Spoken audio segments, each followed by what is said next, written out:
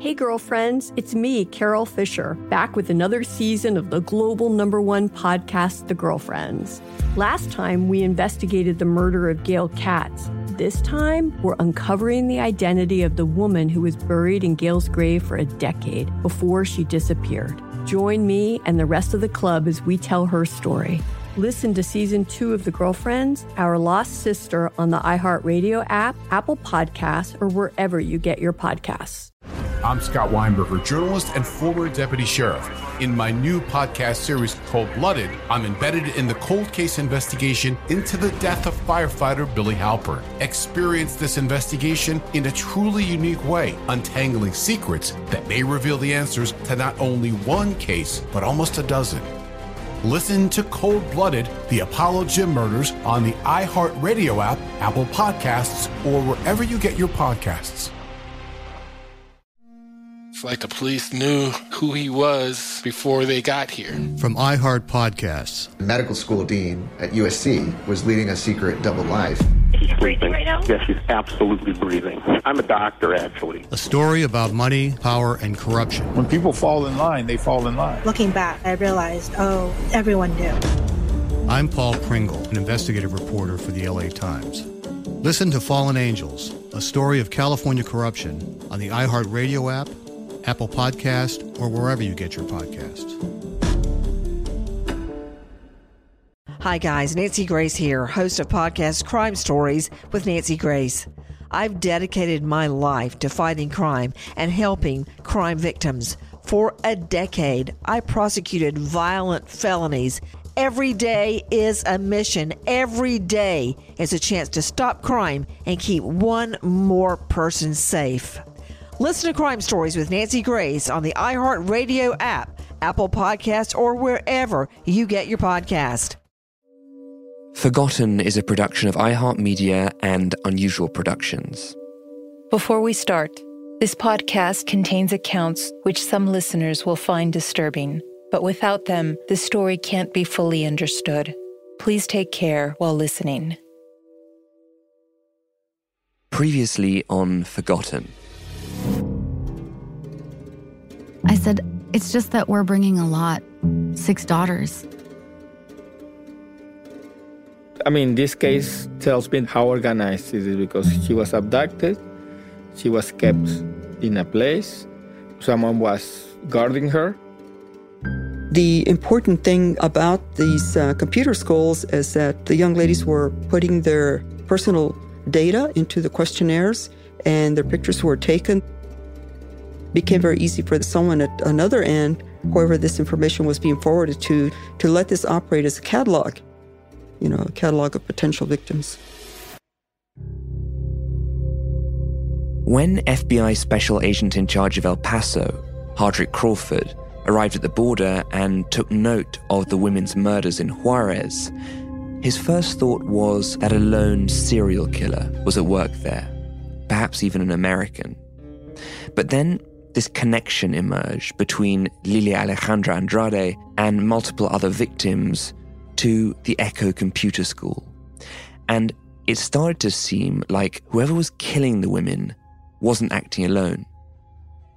This sent Diana Washington Valdez on a mission to find out as much as she could about Echo. I learned 2 things about the schools. They were used to get background on potential victims because you fill out a questionnaire, your name, where you live, your age, the neighborhood, whether you're a student or you work in a business somewhere. And it was like impossible to find out who really owned these schools. In fact, it was the FBI who had gathered the initial tip-off about the computer schools through their informant network in Juarez. And according to the intelligence, the computer schools were just the tip of the iceberg. There were other businesses in Juarez where the women were held after they'd been abducted. But because these crimes were happening in another country, the Bureau couldn't take any direct action. And so the FBI sent that information over to the Chihuahua authorities who had the primary jurisdiction over these crimes. That information seemed extremely promising. The kind of intelligence that could lead to arrests, to justice, and to the end of almost a decade of killings. Now, the Mexican authorities did go into the computer schools and took out a bunch of documents and software and that sort of thing. And they see we're looking at this as possible evidence. So where did that investigation lead? In this episode, we'll find out. And we'll visit downtown Juarez, the place where many of the young women were last seen alive. I'm Oz Voloshin. And I'm Monica Ortiz Uribe. This is Forgotten. The Women of Juarez. Voy a crear un canto para poder existir, para mover la tierra a los hombres y sobrevivir. Yo no nací sin causa, yo no nací sin fe. Mi corazón pega fuerte para gritar a los que no sienten, así perseguir a la felicidad.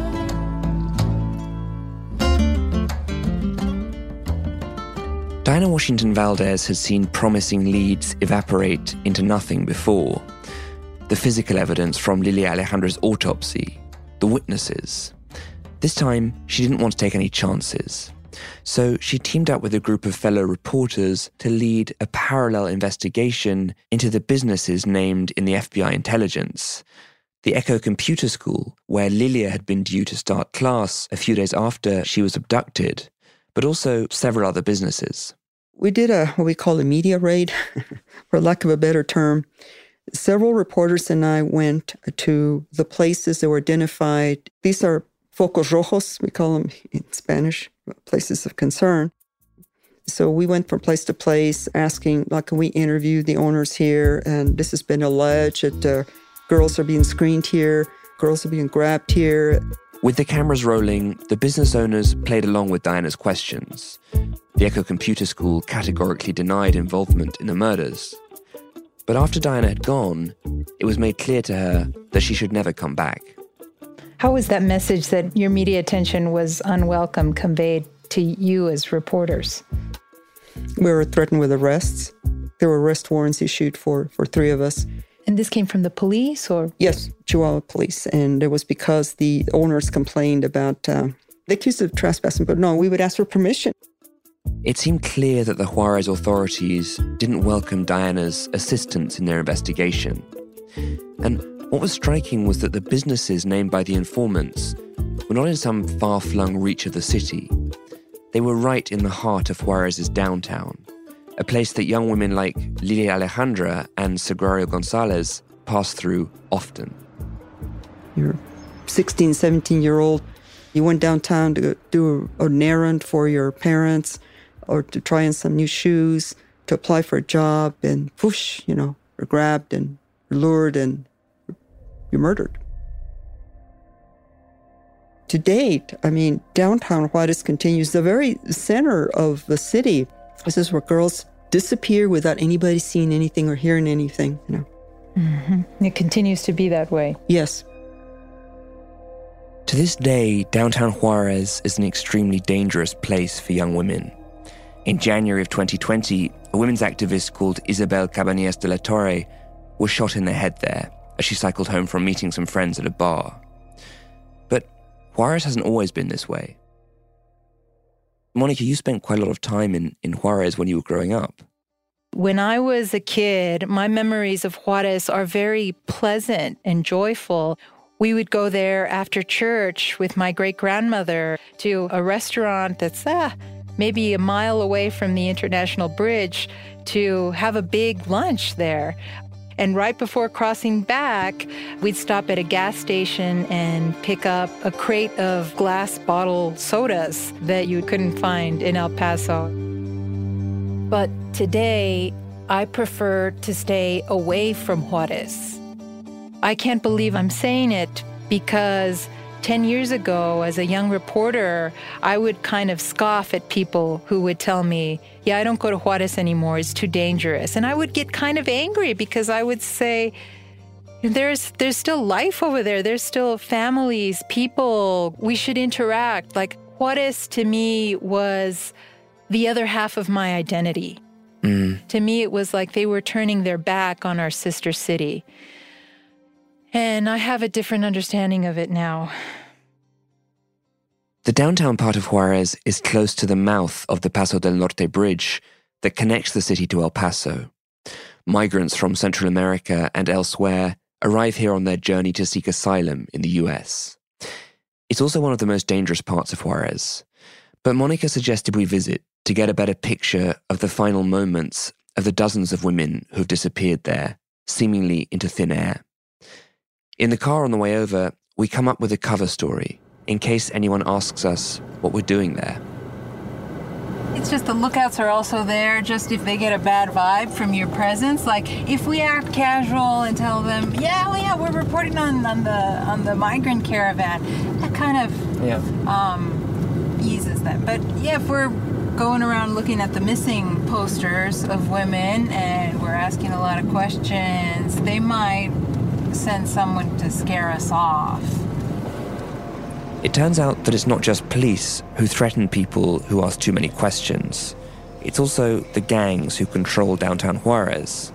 And their business interests range from human trafficking to drug dealing to murder.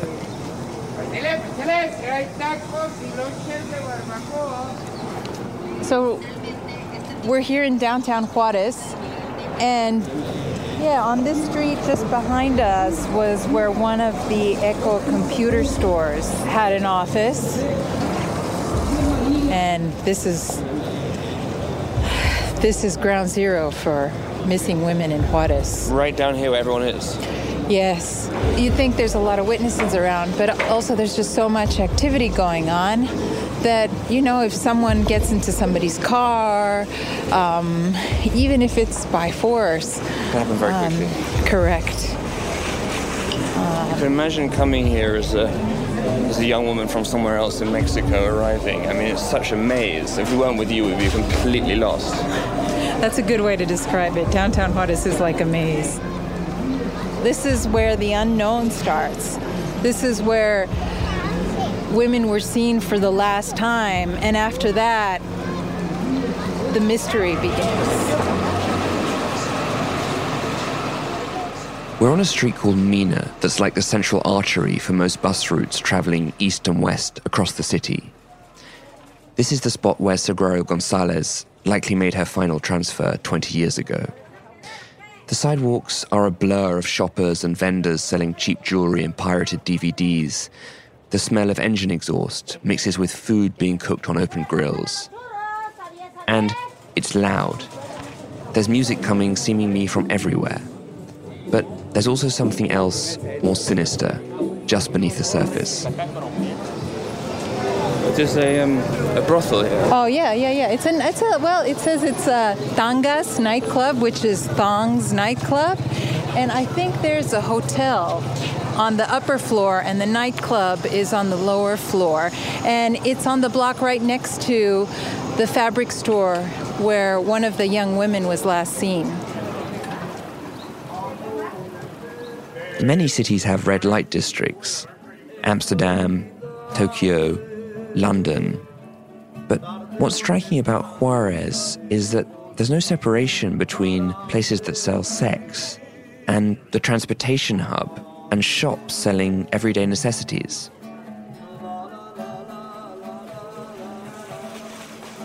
We were just seeing on that lamppost. So it doesn't take long before we come across these missing posters. The flyer for a missing woman. She looked maybe between 14 and 16 years old.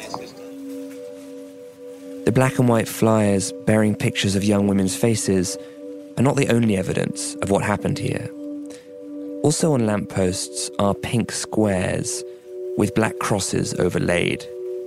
Each one has been painted by a family grieving a lost daughter. Well, it used to be that every time the body of a murdered woman was discovered in Juarez, the families of previous victims and activists would come out and paint these crosses as a reminder to the city that these murders were happening. While most people in downtown Juarez hustle by on their way, every so often you'll notice a man standing still. I think there's a lookout over here, so let's watch. In a sea of people moving back and forth, they're not hard to spot. In Spanish, they're called halcones, hawks, birds of prey. They're the on-the-ground intelligence for organized crime, gangs, cartels. What made you think he was a lookout? Just because the way the stance. Sometimes it's just a sense that you get.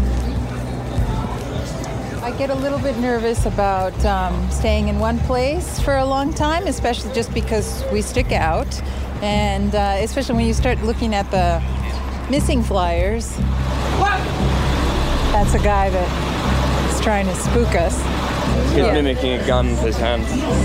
Yeah. Should we get out of here, do you think?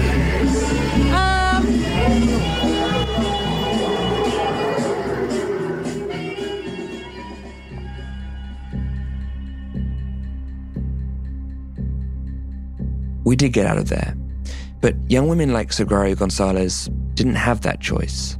They had to pass through every day. And it's devastating to think that that daily commute could make them so vulnerable. It's also easy to see why they might stop to sign up for a computer class that promised the kind of skills that might help them leave this place behind, and in turn, how that aspiration could lead directly to them being spotted, selected, tracked, and ultimately killed. But I was also curious about what it was like to be a journalist in this environment, where you had to have a cover story and bring discreet equipment just to ask questions about missing young women whose fate was obvious from the posters and the hand-painted crosses adorning almost every other lamppost. When we come back, we go to meet a reporter who knows Juarez from the inside out and whose colleague paid the ultimate price for asking too many questions.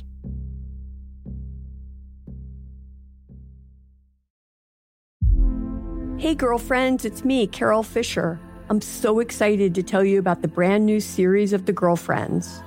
In season 1, we told you about the murder of Gail Katz at the hands of my ex-boyfriend Bob. At one point, a woman's torso washed up on Staten Island and was misidentified as Gail. She spent 9 years in Gail's grave, and then she just disappeared. It's almost like it's become this moral obligation to find her. And that's what we're going to do. Find this missing girlfriend and tell her story. With the help of some of your favorite girlfriends from season 1, like my producer Anna. Oh my God. My friend Dr. Mindy Shapiro. Hi, it's Dr. Shapiro, and I'd like to speak with the deputy medical examiner. And of course, Gail's sister, Elaine Katz.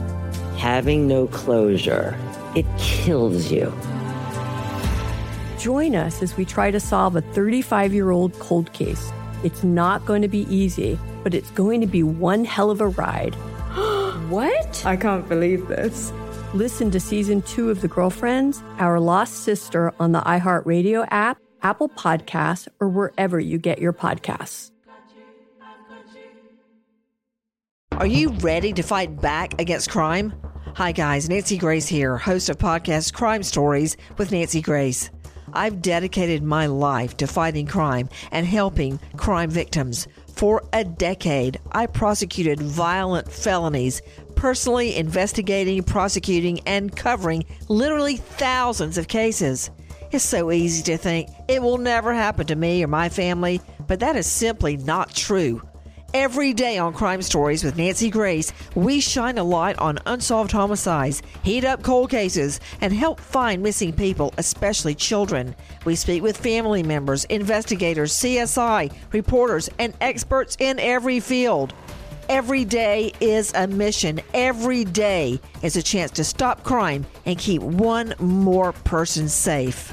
Listen to Crime Stories with Nancy Grace on the iHeartRadio app, Apple Podcasts, or wherever you get your podcast. I'm Scott Weinberger, journalist and former deputy sheriff. In my new podcast series, Cold-Blooded, the Apollo Gym murders, I'm embedded in the cold case investigation into the death of firefighter Billy Halpern. It's just a shame, that they took him from us. Experience this investigation in a truly unique way, knocking on doors, uncovering new evidence, including the DNA of a potential killer. My name is Danny Smith. I'm a detective with Miramar Police Department. This is Scott Weinberger. We're actually reopening an old case, and your name came up. Untangling secrets that may reveal the answers to not only one murder, but almost a dozen. I thought they were going to kill me, so I kept my mouth shut and I didn't say anything. All these years, I didn't say anything. Listen to Cold Blooded, the Apollo Gym murders on the iHeartRadio app, Apple Podcasts, or wherever you get your podcasts. This is Neil Strauss, host of the Tenderfoot TV true crime podcast, To Live and Die in LA. I'm here to tell you about the new podcast I've been undercover investigating for the last year and a half. It's called To Die For. Here's a clip. All these girls were sent out into the world and they were told, try to meet important men, try to attach yourself to important men. The voice you're hearing is a Russian model agent telling me about spies sent out to seduce men with political power. The war in Ukraine is also being fought by all these girls that are all over important cities. For the first time, a military-trained seduction spy reveals how the Russian government turned sex and love into a deadly weapon. If you want to kill your target, it's easy. You just seduce him, take him somewhere, start having sex, and then he's very vulnerable, so you can kill him easily. To Die For is available now. Listen for free on the iHeartRadio app, Apple Podcasts, or wherever you get your podcasts.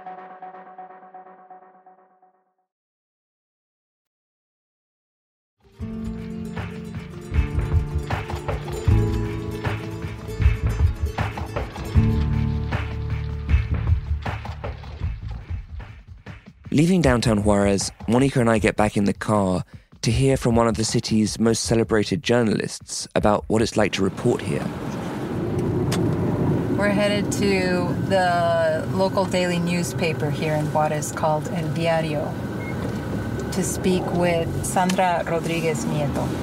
El Diario suffered 3 casualties during the drug war, 2 reporters and 1 photographer, if I remember correctly.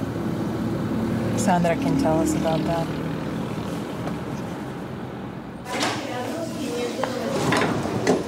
Sí, de nada. Hola, ¿qué tal? Venimos a ver a Sandra Rodríguez. ¿Tienen cita con ella? Sí. ¿Cuál es su nombre, señora? Mónica Ortiz. Sí, ¿quieres que la haga pasar por la... After a brief registration, we were shown upstairs to Sandra Rodriguez Nieto's office. Sandra has won multiple international awards, including the Daniel Pearl Award for Outstanding International Investigative Reporting. In 2014, she was a Nieman Fellow at Harvard. On the walls of her office are some gruesome photographs, including a dead man strung up by his arms and wearing a pig mask. He was one of the thousands of victims of the drug war when El Chapo's Sinaloa cartel was moving in on Juarez in 2008. The man's body is displayed as a message: don't squeal. Also on Sandra's wall is a map of the city, and we pointed out the part of downtown Juarez where we just come from. What's that street? Mina. Mina. That's where the camiones, the buses stop, and that's where a lot of the girls were seen for the last time. We were right there. Yep. That's a very, very, very dangerous place of the city. I wouldn't recommend you guys to go back. Yeah. Oh, that's certainly a zone where they have lookouts. That's how they control the area, through intimidation. In the last decade, a total of 29 journalists have been murdered in Mexico, more than any other country, including Syria. Mexico's record for solving those crimes is abysmal. Nearly all go unpunished. And when journalists try to solve crimes themselves, they often become the targets, something Sandra is reminded of daily. Actually, Armando's desk is right there. And it's going to be actually the 10th anniversary this month, 10 years, can you imagine? 10 years has been like this. Right outside Sandra's office is the desk of a reporter called Armando Rodriguez, preserved as he left it. His desktop computer is there with dust-covered keys, and there's also a dry bunch of yellow marigolds left in memory of him. Armando Rodriguez was our colleague. He was covering the crime bit for 20 years in Juarez, so he knew everything. And he got killed in 2008 when he was taking his daughter out to school. What does it feel like for you to sit here in your office, looking every day at an empty desk belonging to one of your colleagues? The point is not living with an empty desk, but living with the idea of impunity. It drives you crazy not to know who did it and why. What's it like to work as a journalist here? You get used to it. You get used to it. You get to what? To the danger, to the stress, to the possibility of getting killed, don't we? That's where you and I differ, because my home is on the other side, where I can go home and not worry about that, whereas you live here the full day, every day. Well, I will say that you are being very humble, because you know that, you hear more stories, you hear more terror, you might be more scared, etc., and you keep on coming. We live here. I think I know the place is dynamic, and I think I know more, and that makes me feel a little bit safer. But that's how we protect ourselves, I think. That's the story that we tell ourselves. Yeah, we tell ourselves different versions of the same story. Yeah. Sandra Rodriguez could take virtually any assignment she wanted, and yet she chooses to work here in Juarez. She chooses to walk past Armando's empty desk every day. That was something that was starting to stand out to me about this story. How, in spite of the enormous obstacles and dangers, reporters keep on pushing to get towards the truth. I remember you telling me, Monica, about your mother who really didn't want you to come to Juarez to report. And I know you first went there to report on the drug war. How did you first get involved with reporting on the women's murders? I got an email from one of the family organizations, basically a red alert. There's a young woman who's, 16, 17 years old. She's missing. And please help us find her. We think something bad has happened to her. And so from there, I reached out to the girl's mother, Susana Montes Rodriguez, and met her at her house in Juarez and told her, take me down the route that your daughter, Lupita, would take to come home every day. This was just days after her daughter had gone missing. And she was armed with her own stack of black and white flyers announcing her daughter's disappearance. We got off of the bus. We walked through the same streets in downtown Juarez where you and I walked, handing out these leaflets, putting them up on the lampposts. And she walked me down that street, Mina. And she said, this is the street my daughter was last seen on. Calle Mina, ¿no? Sí, esa es la Mina. Mina Street is the street you took me to, and it's not far from where Paula Flores and her family began their search for Sagrario back in 1998. Eerie is not a strong enough word for the similarities between Paula talking about the search the night after Sagrario goes missing and Susana describing her family's search. No dormimos. The switch goes off, and nothing else in the world matters. Not their own safety, not the safety of their living relatives. They have a one-track mission, which is to locate and rescue their daughters. Back at her house in Lomas de Poleo, Paula Flores remembers that April day in 1998 when Sagrario failed to come home from work, and the desperate search that followed.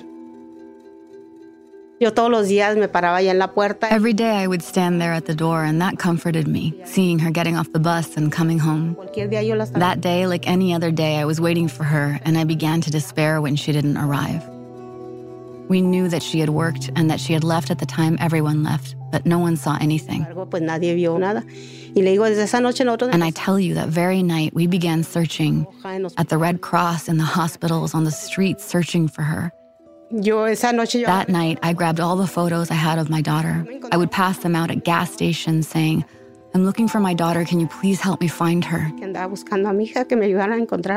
There were nights I would step outside and I would shout her name. I would run around the house and shout her name with all my strength.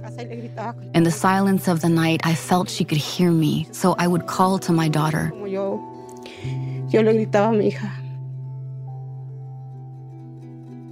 Paula and her family searched and searched, but they didn't find Sagrario. And they didn't get much help from the authorities either. We filed the report, and initially they didn't accept it. They claimed she had run off with her boyfriend. What they always say, even today. No, I told them, her boyfriend is with us, helping us look for her. After so much insisting, the police finally made up a missing report, but they did nothing. They did nothing to look for her. The police did nothing. The police did ultimately open the missing persons report, but that was about as far as they went. At one point, they told Paula they couldn't search for Sagrario because they didn't have any available vehicles. And it turned out this was a common experience for families whose daughters had gone missing. So much so that a protest camp of mothers formed outside the police station. They weren't looking for her. They weren't doing anything. So by then, we started to get to know the people protesting at the sit-in outside the police station. We met this lady, Esther Chavez Cano. She started asking us about Sagrario's case while my daughter was still missing. She was the one who told us on that occasion that the Attorney General was right there at the station in a meeting. She said, "You want to see him?" I said, "Yes. I want to see him and tell him to look for my daughter. Implore him, beg him." She said, "We'll have to go in by force."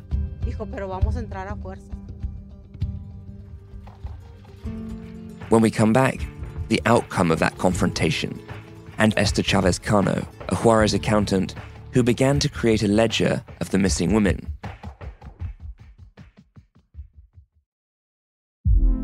Hey girlfriends, it's me, Carol Fisher. I'm so excited to tell you about the brand new series of The Girlfriends. In Season 1, we told you about the murder of Gail Katz at the hands of my ex-boyfriend Bob. At one point, a woman's torso washed up on Staten Island and was misidentified as Gail. She spent 9 years in Gail's grave, and then she just disappeared. It's almost like it's become this moral obligation to find her. And that's what we're going to do. Find this missing girlfriend and tell her story. With the help of some of your favorite girlfriends from Season 1, like my producer, Anna. Oh my God. My friend, Dr. Mindy Shapiro. Hi, it's Dr. Shapiro, and I'd like to speak with the Deputy Medical Examiner. And of course, Gail's sister, Elaine Katz. Having no closure, it kills you. Join us as we try to solve a 35-year-old cold case. It's not going to be easy, but it's going to be one hell of a ride. What? I can't believe this. Listen to Season 2 of The Girlfriends, Our Lost Sister on the iHeartRadio app, Apple Podcasts, or wherever you get your podcasts. Are you ready to fight back against crime?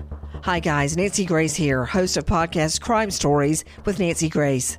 I've dedicated my life to fighting crime and helping crime victims. For a decade, I prosecuted violent felonies, personally investigating, prosecuting, and covering literally thousands of cases. It's so easy to think it will never happen to me or my family, but that is simply not true.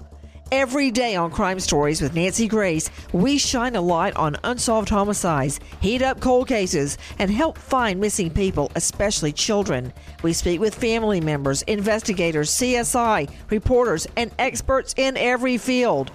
every day is a mission. Every day is a chance to stop crime and keep one more person safe. Listen to Crime Stories with Nancy Grace on the iHeartRadio app, Apple Podcasts, or wherever you get your podcast. I'm Scott Weinberger, journalist and former deputy sheriff. In my new podcast series, Cold-Blooded, The Apollo Gym Murders, I'm embedded in the cold case investigation into the death of firefighter Billy Halpern. It's just a shame, that they took him from us. Experience this investigation in a truly unique way, knocking on doors, uncovering new evidence, including the DNA of a potential killer.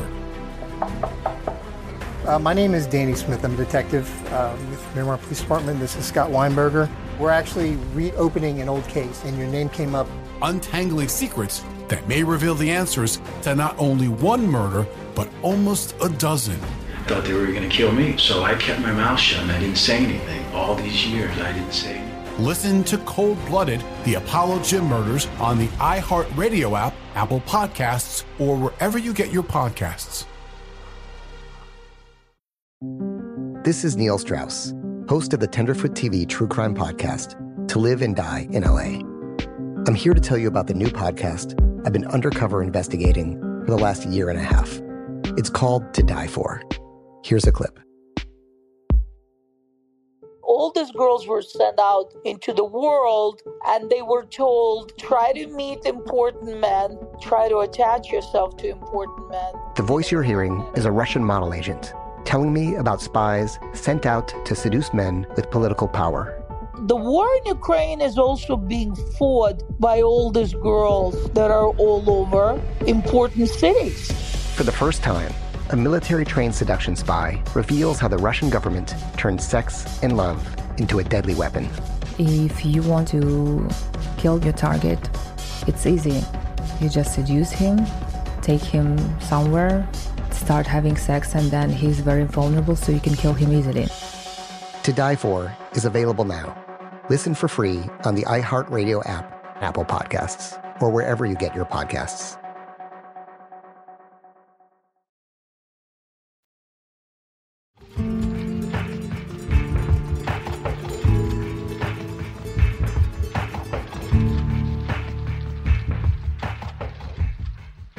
So, Esther Chavez Cano.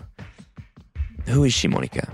Esther was one of the first people to really notice these murders and disappearances. She was an accountant who moved to Ciudad Juarez, and she joined the editorial board of El Diario. Esther stood no more than 5 feet tall. She wore her hair short and with these perfect golden highlights. Sometimes she liked to wear pearls. And it turns out Esther was a big fan of good whiskey and good wine. There is a phrase in Spanish that I think describes Esther perfectly, and that's chiquita pero picosa, which means small but fierce. She was a single, independent woman who forged a career in post-World War II Mexico. And this was at a time when it was unheard of for a woman to leave the house before she was married. But she did it, and she climbed the corporate ladder working as an executive-level accountant in these multinational companies. She's just a badass. I love the way she lived her life. And she moves to Juarez right before her 50th birthday. And so she's reading the newspaper on a daily basis, and this is how she comes across these headlines detailing the disappearances and murders of women all across the city. She's an accountant, so record keeping comes natural to her. And so what she does is she starts clipping out these articles from the newspaper and compiling them into an archive. It's report after report narrating a variation on the same theme. Where the victim was found, her age, what she was wearing, the autopsy findings. And Esther and a group of friends started visiting the families of the missing and murdered women that Esther would read about in the paper. They would call attention to these cases by staging sit-ins at the governor's office. She didn't worry about being polite or let's wait until tomorrow or cross our fingers and hope it turns out okay. No, she was a no-nonsense, no bullshit sort of person who got things done.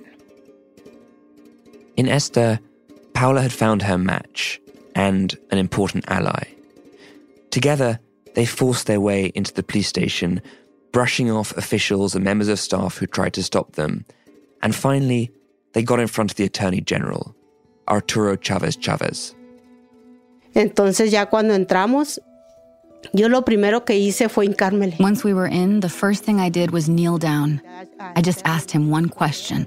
I asked him if he had any daughters, and he said yes, he did. I said, then I hope you can put yourself in my shoes. My daughter is missing. I was crying and begged him to look for my daughter. I told him they were doing nothing to find her. I remember that my husband tried to lift me by the arm, telling me not to kneel. I said, no, for my daughter, I'll kneel before anybody.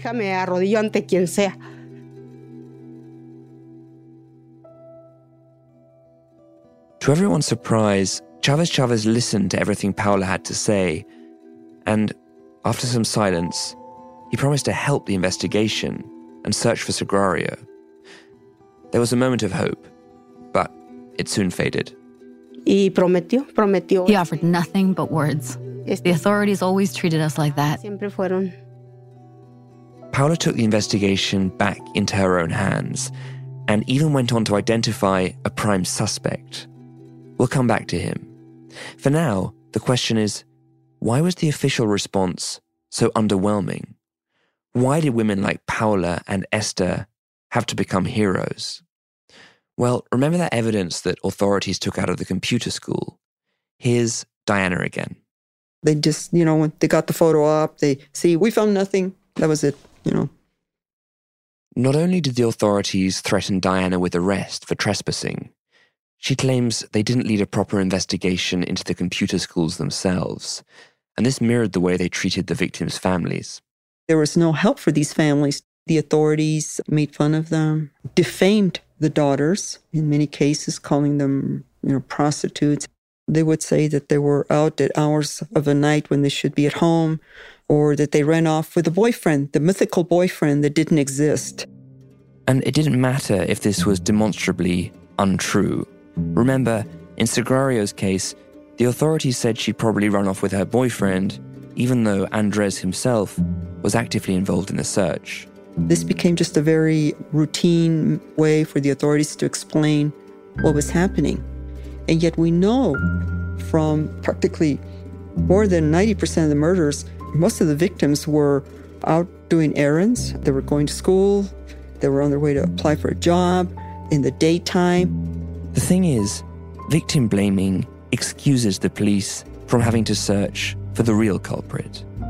It also reinforces this notion that people can literally get away with murder. And it further traumatizes the families. Diana told us about the case of Irma Perez, whose daughter Olga went missing in downtown Juarez in 1995, and who was discovered murdered later that year. She had all this pain in her over her daughter's death and the way the authorities treated the investigation and the way they defamed her daughter. And, she says, her daughter died once when she was murdered, and she died again when the authorities then started to defame her and blame her and say all sorts of things about her that were simply not true in order for the authorities to, I guess, justify their lack of investigation, their inefficiency, their corruption.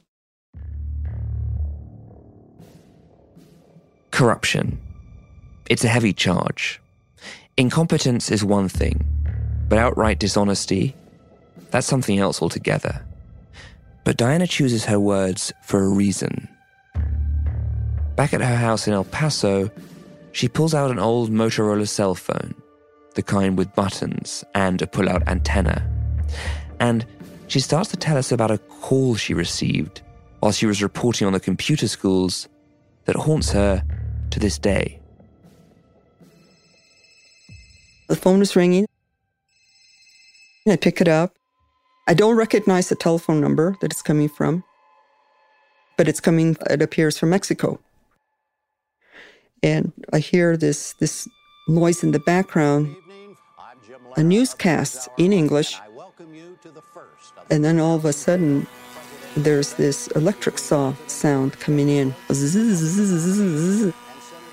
We know that people get dismembered over there. The other thing that made that call scary was hearing this child voice saying, "Mommy, no. Mommy, no. Mommy, no." That was the same call? Yes. Yeah, it went on for like 6 minutes. 6 long minutes.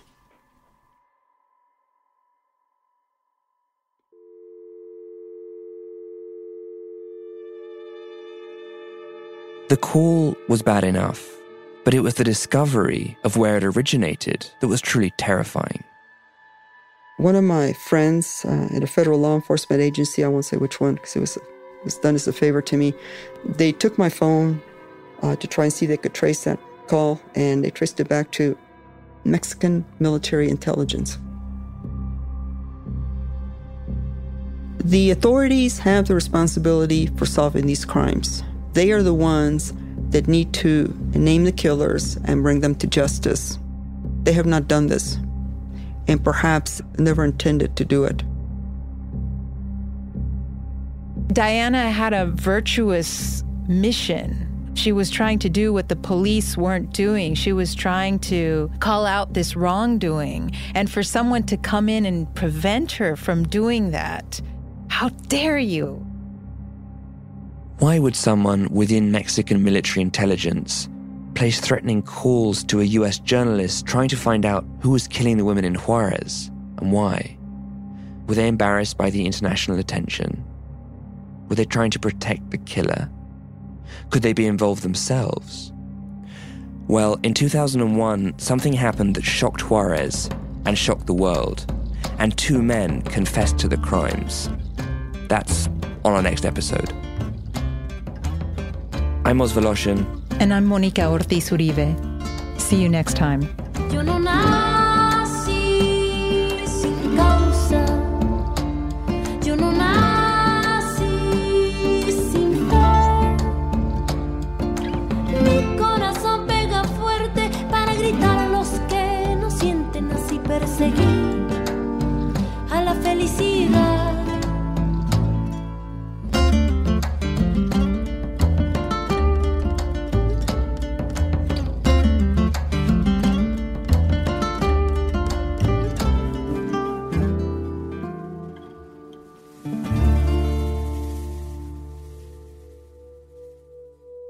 Forgotten, The Women of Juarez is co-hosted by me, Monica Ortiz Uribe. And me, Oz Voloshin. Forgotten is executive produced by me and Mangesh Hatikira. Our producers are Julia Muella and Katrina Norvell. Sound editing by Julia Muella and Jacopo Penzo. Lucas Riley is our story editor. Caitlin Thompson is our consulting producer. Production support from Emily Marinoff and Aaron Kaufman. Music by Leonardo Heiblum and Jacobo Lieberman. Additional music by Aaron Kaufman. Carla Tassara is the voice actor for Paula Flores.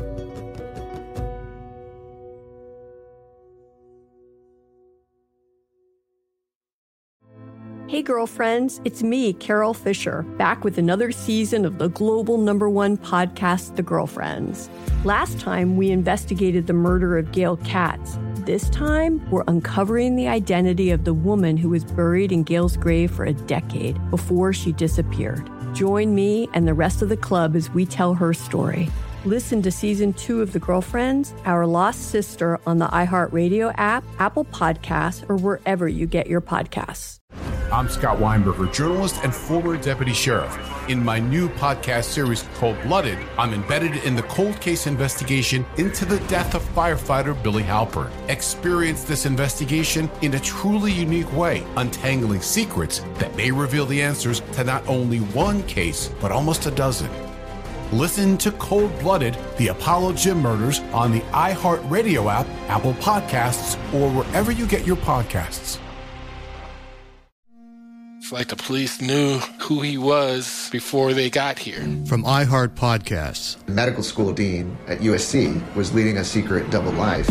He's breathing right now? Yes, he's absolutely breathing. I'm a doctor, actually. A story about money, power, and corruption. When people fall in line, they fall in line. Looking back, I realized, everyone knew. I'm Paul Pringle, an investigative reporter for the LA Times.